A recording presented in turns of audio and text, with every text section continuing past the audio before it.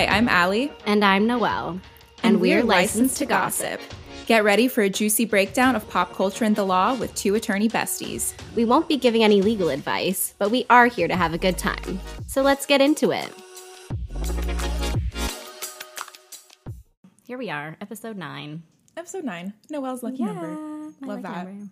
So Noelle, Noelle, what the fuck happened last week? So the TikTok bill that we talked about before has now been signed by the governor of Montana, which I'm sure a lot of people saw. Yikes.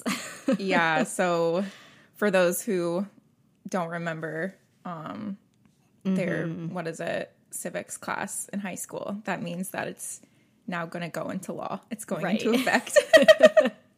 Yeah, the I'm Just a Bill. Yeah. Mm-hmm. Yes. January 1st. Of next year. Mm-hmm. Yeah. January 1st, 2024 is when this is scheduled to take place. It will be enforced against companies. So like Google or Apple, like wherever you download your apps from. That's who the bill would be enforced against, not individuals using it in Montana. And against TikTok, right? Like if TikTok allows users to download that are in Montana, then they could be fined. I think the fine was like, it wasn't that high. I think it was like $15,000. I mean, it's high, but not for TikTok. Not for TikTok. Yeah, exactly.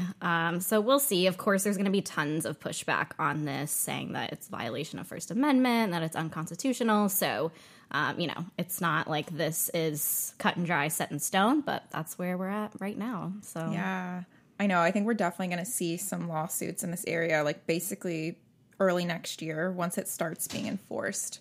I'm sure that TikTok is going to sue the state of Montana. Mm-hmm. Yeah. I'd be shocked if they didn't. Or like TikTok or the ACLU might represent a group of like TikTok users or something like that. That's true. Yeah, that's a good point too. Well, I don't know if we have any Montana listeners, but let us know if we do. I think we might. I think we might. We had one in South Dakota last I checked, which I was so like, fun. I don't know anyone in South Dakota. Well, thanks. Shout out to our, Midwest. Is that Midwest? Yeah. Yeah. Shout out to all our Midwest listeners. Sorry about your TikTok situation. Sorry about it, but yeah, let us know. On a completely unrelated note, we have to mention our boy, Timmy. Timothée Chalamet is the new face of the Chanel men's fragrance, and it's everything, right? It's everything. I feel like we've gotten away with... We really haven't talked about Timmy very much on the pod, which I'm like proud of us. I could have talked about him in every episode. I know, same. We love Timmy. For those who don't know, this is like part of how we bonded, I feel like. Noelle introduced me. I feel you personally introduced me to Timothée Chalamet. I did. I was like, you must watch Call Me By Your Name. It's the greatest thing of all time. And I was so obsessed. I absolutely love it. It's one of my favorite movies. It is. Hands down. Top 5. I mean, I was wrecked the first time I saw that movie in 2017. I'll never forget. I got it from Redbox. Like, went up, got the DVD. Yeah, I'm one of those people. I will still be caught going to Redbox. And I was like, all right, trying to watch all the Oscar noms, prep for Oscar season. Yeah. I was wrecked. Like, I was unwell for like a whole week, and there was nothing else to do other than just like rewatch it for the entire week, which that's how I like cope with tragedy. I feel like after watching that for the first time, I was unwell for like an entire year. But also the first time I watched it was like only a couple months before the pandemic. Yeah, oh no. Yeah, so, bad timings. Unrelated, I guess. But it's so good. And then I had to read the book. Right. And, oh my God, Little Women, Timothée Chalamet, Little Women. Right, he's everything. Love everything he's in. But we this love him so much. Chanel campaign is Bleu the de best. Chanel. Yes. And Timmy speaks French, so there's like this cute video of him being interviewed, and it's like he's speaking in French for half the time, English, and they're kind of comparing like New York things to like Paris things, kind of. They were like Eiffel Tower versus Empire State. Yes, and he was like Eiffel Tower because there's more to do around the Eiffel Tower. Right. He's like the Empire State's in a weird part of New York, and then bagel versus croissant. I know. Croissant. Yeah, bagel, he said, which I feel like said people bagel. were surprised. I feel like French people are pissed about that. Right. But bagel's supreme. I mean, maybe that's a hot take. But he said that's like all he eats is bagels. 95% of his diet is bagels. Yeah, he was like, Chanel's not going to want me to be the face of their campaign anymore after this. But we love Timmy, and I'm sure the fragrance will be incred. It's going to be a maze. What is the little tagline for it? It's like, I don't know, encouraging men to be deeply themselves or something like that. Okay. I did not know the tagline. I don't pay attention to, I don't really care about the perfume or the We scent. just care about Timmy. Yeah. I know. So excited. He's about to have a good year. I'm excited for all the Timmy things. Same. Dune. Coming up. Yeah. Oh my God. Yeah. Dune Part 2. It's going to be so good. Zendaya, Florence Pugh. Yes. And Austin Butler, too. Oh, right. And Austin, which he looks so creepy. If I you've seen the know. trailer, I he have. looks very creepy. I'm just trying to picture him coming out on screen with his Elvis voice. Like, I'm secretly still hoping it, like, pops up just very subtly for, like, one line. That would make me so happy. But anyway, totally unrelated. Should we jump into our episode for today that has nothing to do with Timmy? Well, okay. So we were talking about sports betting today, and I feel like Timmy probably places some sports bets. I'm sure he does, right? Yeah, he's a big, like, Knicks fan, right? Yeah, Sure he bets. posted about Jalen Brunson on his story a few weeks back, and he rarely posts on the story, so... That's true. Yeah, he's a rare story poster. Okay, But well, yeah. But Timmy's also a clout chaser. I could see him just wanting to hang out with NBA players just for clout. True. Well, Timmy, let us know if you are into sports betting. That's funny. I don't want to speak for you, Allie. I don't know much about it personally because I cannot say I'm just a big sports gal in general. But I do know that just in general, this has become such a big topic and it's really boomed over the past few years. Yeah, So- it's crazy. It's really taken off. I feel like it's hard. I mean, I feel like everyone knows someone that does this, right? Like everyone knows someone that's into sports betting that has the little app on their phone that's keeping up with all the games, the DraftKings, whatever, the little ESPN app betting thing that's in there. Right. Yeah, and I see like the ads for it all the time too. Oh my God, yeah. Every time I come to visit you and I drive through New Jersey, that's where I feel the ads are the worst. Like there's so many huge billboards everywhere. I mean, obviously we get ads like on our phones and stuff like that, but yeah, the billboard ads in New Jersey are like comically huge, and there's so many of them. And like they get a lot of big names to like be in these ads, like big celebrities. That's true. To represent. Like I'm trying to remember if it was this the DraftKings. I want to say it was like Jamie Foxx or something. Yeah, maybe was it on the was. billboard. Like huge celebrities. Huge celebs. Yeah. So it's huge.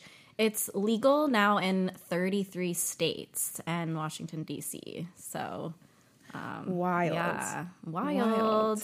Yeah, and I guess yeah. Go ahead. Oh, I was gonna say because honestly, like just like 100 years ago, it was completely illegal. Yeah, that's crazy. Yeah, I feel like we're kind of in these different like waves of gambling in our country, at least in the U.S. And it was one of those things that was illegal back, like think about like the Prohibition era, like early 1900s. And so there was like lots of forms of gambling that were illegal, like not just sports betting, but We definitely have a history in this country of like everyone loves to gamble, and we would like make it illegal and then turn around, make it legal again, turn around, make it illegal again. So we've definitely been very up and down on this issue, but we're definitely like kind of at the tail end of like probably what's the third wave of like legalized gambling in this country. And I think that it started, sports betting in particular is one that's kind of not been regulated as much in the history of the United States, but like compared to like casinos and more like traditional forms of gambling. Exactly. So I think that it kind of became more prominent and regulating it became more common in like the 20th century. And I think that this kind of coincided, especially in like the mid 20th century, with these very like anti-mafia legislation, and like JFK's, I think it was his younger brother that was like attorney general at the time that was like very anti-mafia. And so during JFK's presidency, they basically passed some legislation that was like trying to cut down on this, because there were a lot of like crime syndicates that were using sports betting as a way to like basically just transfer a bunch of illicit funds like across state lines. And they're using that as kind of like the cover to it, so to speak. Yeah, pretty much. And and there were a lot of concerns about whether like sports betting would compromise the integrity of the sport. So, LOL. You know, we can't have that. We could have the integrity God of the sport forbid the sport is compromised, right? So I don't know. Did you hear of this, the Black Sox scandal? I did. Okay. Yes, that's the 1919 World Series, right? Right, which they talk about in Gatsby, right? Yeah.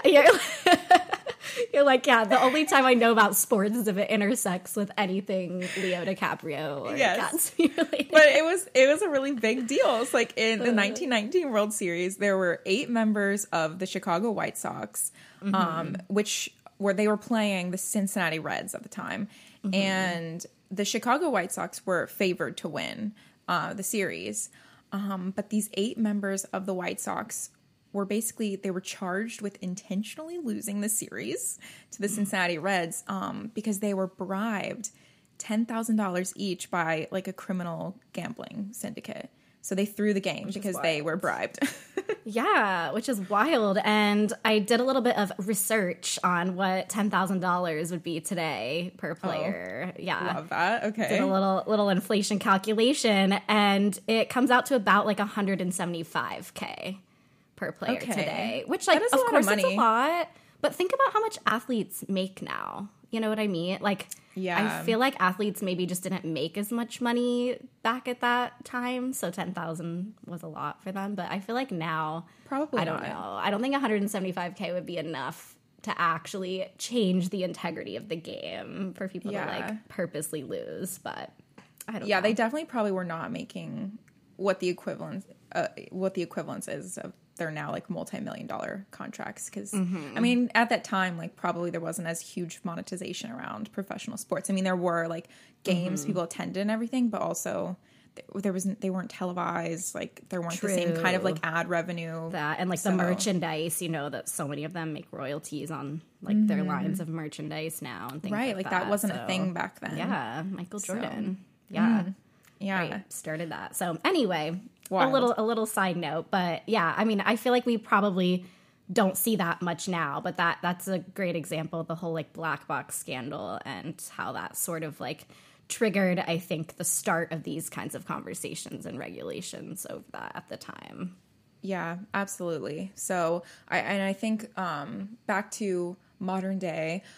So the reason why we're kind of doing this pod, and I feel like why sports betting has been talked about everywhere lately, is there was a recent Supreme Court case that came down in 2018. So about the time when this stuff started just booming, right? Right. So there was a Supreme Court decision. Basically, the case dealt with the state of New Jersey wanted this federal law, which was called the Professional and Amateur Sports Protection Act. They wanted this act overturned. And this is because like New Jersey wanted to regulate sports betting within its state lines. And they are also alleging that they were missing out on like $600 million in like tax revenue over like these sports betting transactions. Wow. Yeah. Wild. And so states stand to make a lot of money off regulating these. And there's a lot of illegal betting that's going on. It's not like the betting wasn't happening. Like it was happening. They just weren't able to like tax it and make money off of it. Right. So valid concern. Yeah, absolutely. So this act basically prohibited all state sanctioned sports betting. And there were just years of litigation behind this case of New Jersey really trying to get this federal law overturned. So this case that came out in 2018, the Supreme Court basically held that a provision of this PASPA law that disallows states from regulating sports betting was unconstitutional under the 10th Amendment for commandeering state authority to regulate gambling industries. Ooh, commandeering. That sounds so pirate, right? I know. I always think of Pirates of the Caribbean. I know. Captain Jack Sparrow, he's like, I'm going to commandeer your ship. Beautiful. Thank you. Impersonation. That was my best Jack Sparrow impersonation. Love it. So commandeering. So what does that mean in this context? In this 10th context, Amendment? It's not just pirate lingo. It's also legal lingo. So in the context of the 10th Amendment, basically commandeering is when the federal government would forces states to pass or not pass certain legislation or forces states to enforce federal law. So basically, the idea is that Congress can regulate people or individuals in this country under federal law, and under the Constitution, but Congress can't regulate the states directly. Like they can indirectly regulate the states through legislation they pass. That applies to all of us, right? And there that is lovely interstate commerce clause, right? I was about to get into that. So we love this in our con law class. Do we love it? We like weeks and weeks on the interstate commerce clause. Right. So the interstate commerce clause, for those who haven't read the Constitution, it is a very short document if you want to read it, but it might make no sense. So the Interstate Commerce Clause basically gives Congress the power to regulate interstate commerce, and that is where Congress derives power to pass most of the legislation that it does that applies to states. Right. And so when we're talking about interstate commerce, we're just talking about, commerce that is happening, like the buying or selling of goods or services, like between states, right? Like that's kind of what we mean by interstate. Yes. Just breaking that down. Yeah. Right. Like the word interstate commerce, it's stuff that's like multiple states are involved. Like it's going across one state's lines into another. But intrastate commerce would be like commerce that occurs just within that state and it's not leaving that state. So anyway, so this case is pretty interesting. I think that this is obviously what caused the boom. Like a lot of states then legalize like sports betting within their states. Now so many allow it, which is just crazy. And I also think that this case is really interesting because of the possible precedent it sets in the future. I mean, there's definitely talk among like legal scholars, and I think also just people who really want marijuana to be legalized. But there's talk that maybe this could set precedent to then allow states to regulate marijuana industry and production like within state lines. So yeah, that would be super interesting to see if it does end up getting used as precedent for other forms of commerce that are not just sports betting. So yeah, and like although this decision is like completely like limited to this particular act with sports betting and everything, a lot of constitutional decisions can end up being used as precedent in other cases and applied by the Supreme Court in other cases to like justify their reasoning. So that's basically why people speculate that. So we'll see if that's ever brought up. That's super interesting. Yeah, for sure. But like you mentioned, it still can't cross state lines. So we're still talking about the intra versus the interstate. And so part of that has to do with the Interstate Wire Act of 1961. So just wanted to bring that up quickly. That was passed during JFK's presidency. I know you mentioned him earlier about how like he was really big on just like curbing the mafia and all of that activity that was going on, since that was really prevalent during that time of the 50s and 60s. And so that's been, interpreted differently over time, like from then till now. Obviously, we're talking a lot about online sports betting now, and we're talking about these apps that you have, and that obviously was not a thing back at that time in the 50s and 60s. So it'll be interesting to see what that means when we're talking about interstate, because back then you really did have to physically cross state lines. But now, Right. you know, it's like you don't need to have that physical crossover. So that'll be Right. interesting. Yeah. And that was what the act was intending to prevent, right? Because Exactly. this wire act, this idea that like these transactions, they were like wire transactions that were occurring over state lines. So that's how they were able to get this act passed through Congress and regulate this activity. Yeah, it was kind of like because- that first branch from like the physical movement into something that wasn't. So the act was particular to sports betting, because this is what I guess allegedly like the mafia was using a lot for these illicit transactions. But the act particularly applied to wire communication facilities that are used for transmission in interstate commerce for bets or wagers for any sporting event or contest. So basically that language of like wire communication facility has now been applied to transactions that occur over the internet. Even though, right, like you said, the internet wasn't a thing back then. But like you said, it has been the language has been kind of interpreted differently over time. So, you know, there's been just several different like legal opinions and rulings. Like it's not really super clear, but basically the language of the act has been sometimes broadly applied to like all interstate gambling using the internet. And then sometimes it's narrowly applied to just sports betting using the internet. So it's still kind of a gray area on how far of a reach it could be applied. Yeah. So we'll see. That's just another thing, like in addition to the case you brought up that could be used as precedent in other areas and things like that, this Interstate Wire Act is definitely something that still exists and is still there and, you know, could be used in other industries as well, just like you said, not just sports betting. So we'll see. Yeah. But it is important to know that, like, so yes, like it is, these sports betting wagers that cross state lines are still illegal under this Interstate Wire Act.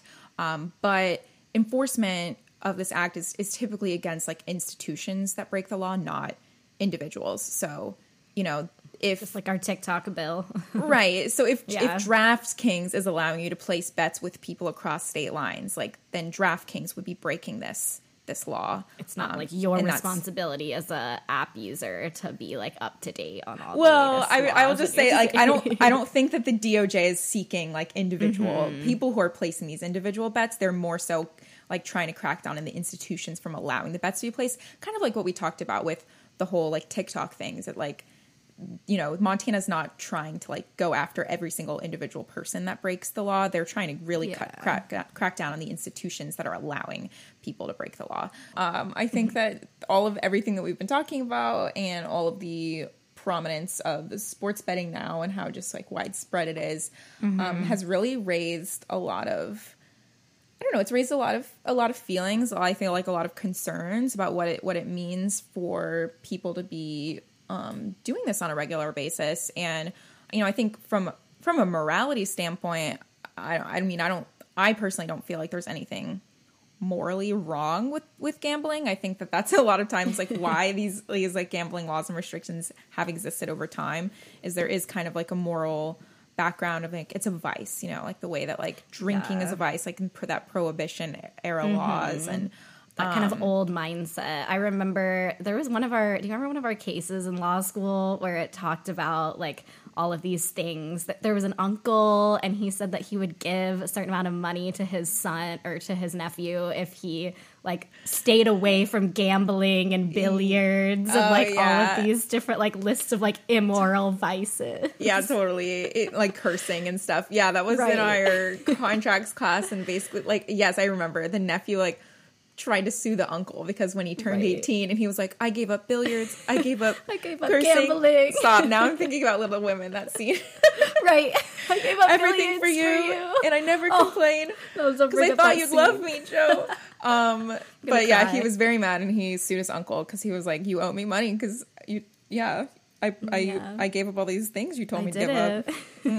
Yeah, we can talk about that in another episode. Right. Anyway, I just thought about that because it's to your point, it is something that like traditionally has been like an immoral thing, and I don't think that today that's the reason why like these intentions upon regulating it are so big. No, well now it's more about the financial, right? Like all the regulation is like who's getting the money like over for these transactions. Because like the American Gaming Association estimates that there's like 150 billion of illegal wagering on sports every year. Wild. 150 billion. So like the states that are like trying to, you know, finally regulate this and everything within their own state lines and everything, they're just trying to make money. You know, this is a huge revenue for different states. So it's definitely can be a huge it can definitely be a big economic boost. Sure. But I also and that's think, just the illegal, right? Like right. Yeah. But if they start regulating it and legalize it within their own states, then they're capturing that and in. yeah, now it's legal revenue and everything. Right. But if it's illegal, right, they can't be taxing it. Exactly. there's no way to regulate it. Yeah. So, but I think, you know, all that being said is even with that huge economic growth potential within state lines and everything, it you know, that comes at a cost to individuals because there's a huge increase in gambling debt now. I think that's something to consider. You know, on average, like the wages for gamblers has been decreasing, you know, whether that's because of inflation, like salaries not keeping up with inflation, various reasons why wages have remained stagnant over time.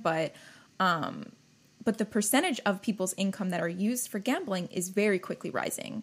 Yeah. So on top of that, I think that, you know, I there's some ethical concerns with companies that stand to make a lot of money off of the sports betting and off of people's addictions. And there's like an incredible ad frenzy, and it seems like advertisers are kind of getting on top of it, where they're like including the numbers for gambling addiction hotlines, like at the bottom of these ads. Cause I'm thinking like kind of comparing to like the way that cigarettes have been advertised, like over time in this country where, you know, kind of like disclaimers need to be used. But now there's a lot more regulation where cigarettes basically, it's very limited how they're allowed to advertise cigarettes because of the extreme health concerns that cigarettes pose. So I think that we're kind of going to maybe lean in that direction because gambling addiction is becoming very quickly one of the most serious addictions. Yeah, no, I think that it's a really good point that you bring up, that it's more than just the debt, although that is a huge issue. It's also become an addiction. I mean, it's a mental health issue as well. And so I think that that's something that is newly being recognized, and I think it's important, just like you said, that they're using language in the advertising to help sort of combat this and you know, hopefully get ahead of it, you know, before it becomes a bigger issue than it is. But really in the past few years, like since the case that you mentioned in 2018 till now, the experts have estimated that there is a 30% increase in gambling addiction during that time. And so that's wild. That's wild to think about. And I'm sure the pandemic like did not help with that at all because, you know, people were sitting around. Yeah. And so I think that, and definitely the age group that this affects and the gender that this affects is like young men primarily, like young men in their like late teens or early 20s. And there's also a very high increase in people of that age group who have attempted suicide or who've had suicidal thoughts. And it's actually the highest rate of suicide or attempted suicide of any addiction, which is really wild to think about. I mean, I think that like those numbers are there and those are real things. And, you know, I think that there's still a lot of people who don't even think about this as an addiction because like you said, everyone knows somebody who does this. Like, even if you don't do it yourself, you have people in your close circles, your family, your, you know, coworkers, your book clubs, church groups, whatever it is. Like, I think everybody knows someone or is a part of a group like this. And, like I think you said, it's like a social activity, right? Yeah. Like I feel like sports betting has just become this extension of sports. So like we've mentioned that we are not super interested in sports, but many people are, you know, very invested in sports. And because gambling has become very attached, it's just like you can't watch a game without placing bets now. Like a lot of people that are really into it, they're like, yeah, like their friends, like they have like a group text that they're all like, what are we wagering on this game tonight? You know, the playoffs are been going on right now. Like, yeah, like I feel like I've been seeing that everywhere because, you know, the NBA playoffs are going on. And I think that it's hard to resist when it's like peer pressure, right? Like it's hard to resist drinking when you go out with a group of friends that are all drinking. You know, if you have an addiction, it's just so normalized. I think people almost don't really even think about it. So it's the same with like gambling now. It's like you're out in a group of friends watching a game, everyone's placing bets. You're like, oh, you know, I'm just going to do it. I'm just participating with what everyone else is doing. And yeah, it is very sad to me how it's not really taken seriously by the group of people that are doing it. So like it is particularly like men, I feel like, that aren't acknowledging that this is a serious problem. Yeah. And to your point, like I feel like people think that they have control over it. You know what I mean? Like they don't realize like where that changes when like they don't have control of this and it becomes an addiction.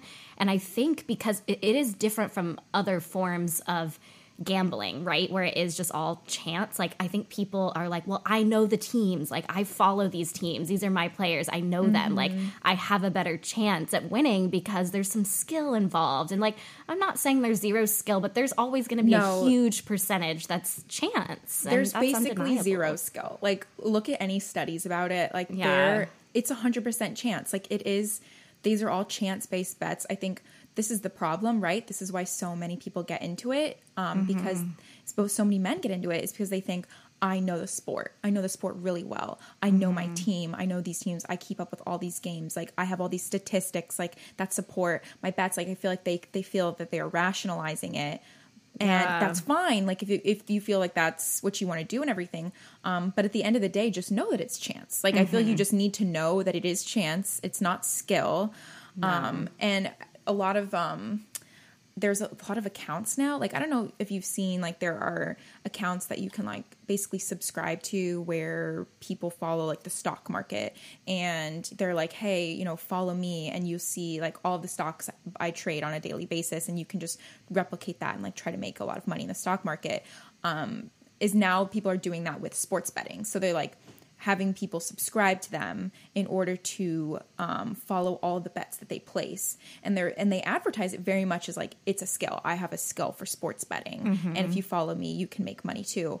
But it's very predatory because, I mean, those people are obviously just concerned with making money through their own subscribers. And yeah, at the end of the day, it's important to know that it's giving MLM vibes. Yeah, totally. Yeah, it is. It's just so important to know that at the end of the day that it is chance. And you should not be, you know, putting the food that you need to, you know, or the money that you need to eat food that week into sports betting. Like you're not going to, you're not going to make all that back through the sports betting. I think that's the common, you know, it doesn't matter sentiment. How. Right. Yeah. It doesn't matter how many hours you put into it, how well you know your team. Like, I think about, you know, Silver Linings Playbook. That's one of my favorite movies. Love that movie. Love that movie. But I think about Robert De Niro's character, and he is this kind of guy. You know, he's a huge Eagles fan, and he does all of these little superstitions before the games, you know, wears certain jerseys, has his remotes all aligned, like holds onto his lucky handkerchief, all this stuff. And he is, you know, waging a lot of money on these games, and he truly believes that like he has a better chance because he does all of these rituals and things, and he knows the players, he knows the game. And I mean, you know, I think that that's like his character is fun in that movie. It's a great film, but like I just think that's dangerous when people do, like you just said, like it is all chance. And when people think that they have some type of ability to overcome that chance and take control over it, that's when I think this can transfer from just a fun social activity that you're doing into an unhealthy, dangerous addiction as well. Really well said. Yeah. So not to be a downer, you know, I know that it can be a lot of fun, and it's, you know, it's not a big deal. You're placing a wager when you're watching a game. As long as you're, like you said, as long as you know that you're financially in control of the situation and everything. So I think we should move on to a lighter note because I'm feeling sad. I know. I'm feeling stressed. A little smash your pass moment. I recently listened to a podcast that I feel like is kind of applicable to the conversation we're having today. But it's called Man Enough.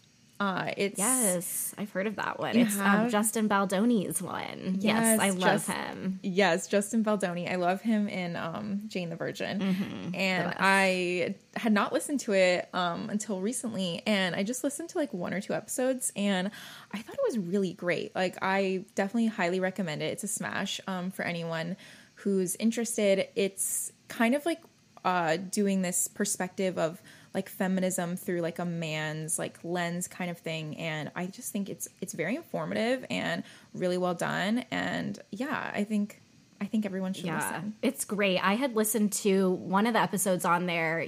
I know this won't mean anything to you because you don't watch Grey's Anatomy, but Dr. DeLuca is one of the characters on there. His name's Giacomo Giannotti, and he interviewed him on one of them. So I listened to that one. I thought it was really good. And I listened to another one on there too, just about like male friendships and like men checking in on each other and telling their friends that they love them, you know, and like why these things tend to be a lot easier for female friends to say to each other, you know, like women just tend to like check in more on their friends and say they love them. And for men growing up in this, like toxic masculinity culture are taught, which they don't like that. They don't like that term on the show. Because they're like that implies that like all masculinity is toxic or something. That's true. Which I thought was interesting because I'd never thought about that before. And I think that I think it's really great for like supporting like having support system for men, but also like that acknowledges like the importance of feminism in our society. And they have so many cool guest stars on there. Yeah, they have cool people on there. So yeah, it's great of like reframing these things from like, this is a masculine thing, this is a feminine thing. Like, no, like, you know, we can all learn from these more emotional qualities, and you know, it's cool to be a feminist. And I think it's more than just men being supportive of the women in their lives. It's also like feminism benefits men too. Of men. It's like both being supportive of each other and not like taking up. It's not that like, yes, like giving power to women is not taking away power from men. Like it's, you know, it's like trying to like debunk that narrative that like it's a zero-sum game. If we allow women to have power in our society, that means we have to take away power from men. Like it's just not the way it is, but that's a lot of times the way it's framed by people who are just scared of change, I think. There's not a finite amount of power. We're creating more power by having these conversations. And so it's cool. Yeah, definitely a smash. Go listen to Man Enough. Yeah, amazing. Well, so I did have another one, but you know what? I think we're running out of time. So I'll bring that one maybe next week. And so for our last episode. Oh, y'all, I can't believe. Later, babes. Thank you for listening to this episode of Licensed to Gossip. Tune in next week for more juicy hot goss with a legal twist. This episode is produced by Ryko Theatricals. Follow us on all the socials at Licensed to Gossip and DM us to share your thoughts on our latest debrief. Don't forget, I'm Allie. And I'm Noelle. Later, babes.